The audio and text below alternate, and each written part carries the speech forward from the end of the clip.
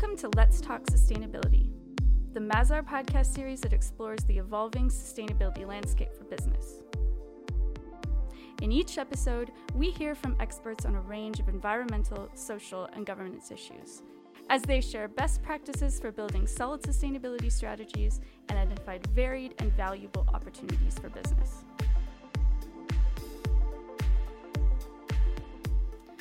Today, we'll be speaking with Mathieu Riebe, Mazar Partner Financial Services, to learn more about SFDR, its challenges and benefits.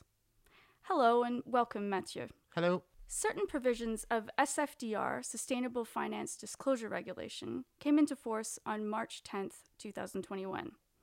Financial actors still have a lot of questions. First, let's discuss the key concepts of SFDR. Can you tell us a little bit about the context? Yes, the SFDR regulation is part of the European Commission's Sustainable Finance Action Plan, which encourages the European financial system to take climate-friendly and sustainable actions. The three main pillars of this action plan are redirecting capital flows towards sustainable investments, integrating sustainability into risk management, and enhancing transparency and long-term vision in financial and economic activities. So what does SFDR entail exactly? The SFDR regulation, more commonly known as the Disclosure Regulation, deals with sustainability reporting in the financial services sector. It came into force on 10 March 2021 and complements the NFRD, the Non-Financial Reporting Directive on Financial Transparency. It introduces new concepts, including sustainable investments, risk, as well as sustainability factors, and creates new transparency requirements for investments and financial products. What are the objectives of this regulation? SFDR provides investors with access to more transparent sustainability information via entity-level or product-level disclosure. The aim is clearly to avoid greenwashing and to benefit from a single ranking methodology at European level. But who are the actors impacted by the regulation? In fact, SFDR applies to two categories of actors: financial market participants and financial advisors with more than 500 employees.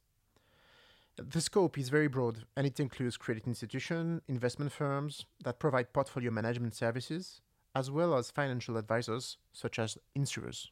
Okay, now let's talk about implementation. What is the content of the disclosure regulation?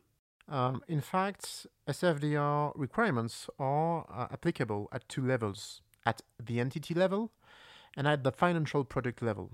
It also introduces two new concepts: sustainability risks and negative sustainability impacts. In fact, it's the concept of double materiality. Sustainability risk is defined as a social, governance, or environmental event that could negatively impact the value of the investments. Conversely, principal adverse impacts are negative environmental, social, or governance impacts that a company may have. Okay, let's look at the entity level first. What are the transparency requirements there? In fact, at the entity level, there are several requirements: sustainability risks that should be incorporated into investment strategies, the due diligence policy, which determines how investments are selected according to ESG criteria, and its identification, prioritization, and mitigation of negative sustainability impacts according to regulatory technical standards. And finally, the integration of ESG risks into remuneration policies to encourage more responsible management of resources. All right, and at product level, what about the transparency requirements there? At the level of financial products, a common set of minimum transparency requirements applies to all products, whether they are sustainable or not. These requirements should be communicated in the pre-contractual documentation and describe how ESG risks and negative impacts are managed at product level through 2 points: consideration of sustainability risks and their possible impact on product profitability, and the consideration of negative sustainability impacts by the product. An additional level of requirement is requested for sustainable products depending on the level of ambition associated with the product.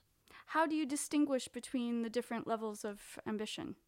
In fact, there is two kinds of products, Article 8 and Article 9. So, Products that could be described as light green are known as Article 8 products. These products promote environmental or social characteristics in addition to their financial aspects, but without having a sustainable investment objective. Products that could be described as dark green, known as Article 9 products, are products whose main objective is sustainable investment. The additional information to be provided for items 8 and 9 should be included in the pre-contractual documentation and on the website. It should cover the investment strategy that would be deployed to achieve the ESG objectives, and the methodologies used to assess, measure, and monitor the performance of these indicators. The objective of the periodic reports will be to include regular monitoring of the achievement of the ESG objectives or characteristics that have been defined. Thank you for that description. It's very clear. What about the timeline for implementation? SFDR was implemented on 10 March 2021 at an entity level. It was the first level of application. In 2022, new ETIAS will come into force. They will help to add more precise information and better assess negative impacts thanks to its templates and methodologies for calculating indicators. Okay, thank you for the timeline, but what are the key challenges? We identified 5 key challenges. The first one is the availability and quality of the data. In fact, one of the main difficulties faced by financial players to date is to obtain quality data in order to meet the reporting obligations of the disclosure regulation. It is a question of quality, of governance, and of calculation methodology. The second challenges is the density of regulation with an evolving agenda and the need for support for stakeholders. The third challenge is the fine distinction between Article 8 and Article 9 products, because without taxonomy, the difference between the two articles, the two kind of products, may be very thin. The fourth challenge is the balance of the ESG objective that is difficult to maintain. It's generally observed in European regulation on extra-financial information that environmental aspects generally take precedence over social aspects. This is mainly a matter of maturity in the definition of ESG indicators. The future challenges for SFDR and other regulations will be to rebalance environmental, social, and governance issues. And the fifth challenge is the cost of reporting according to the actors. Last but not least, it should be noted that the cost of reporting is a challenge for financial actors. Data recovery will require cooperation between multiple actors. In addition, it will be necessary to consolidate this data, analyze it, and verify its quality. These different processes will result in significant reporting costs. In order to reduce these costs, it may be necessary to review internal processes and automate reporting. Thank you, Mathieu. I think we're all a lot clearer on objectives, timing, and challenges that go along with implementing SFRD. What words would you share with us as a conclusion? Thank you. I would like to precise a few points to conclude. The upcoming CSRD standards should contribute to easing the implementation of the SFDR by providing common reporting rules that will address both the SFDR and taxonomy information needs. The CSRD requests that the future European sustainability reporting standards onboard both regulation data requirements in the first set of standards to be adopted, and for a first-time application in 2023 in the sustainability reports.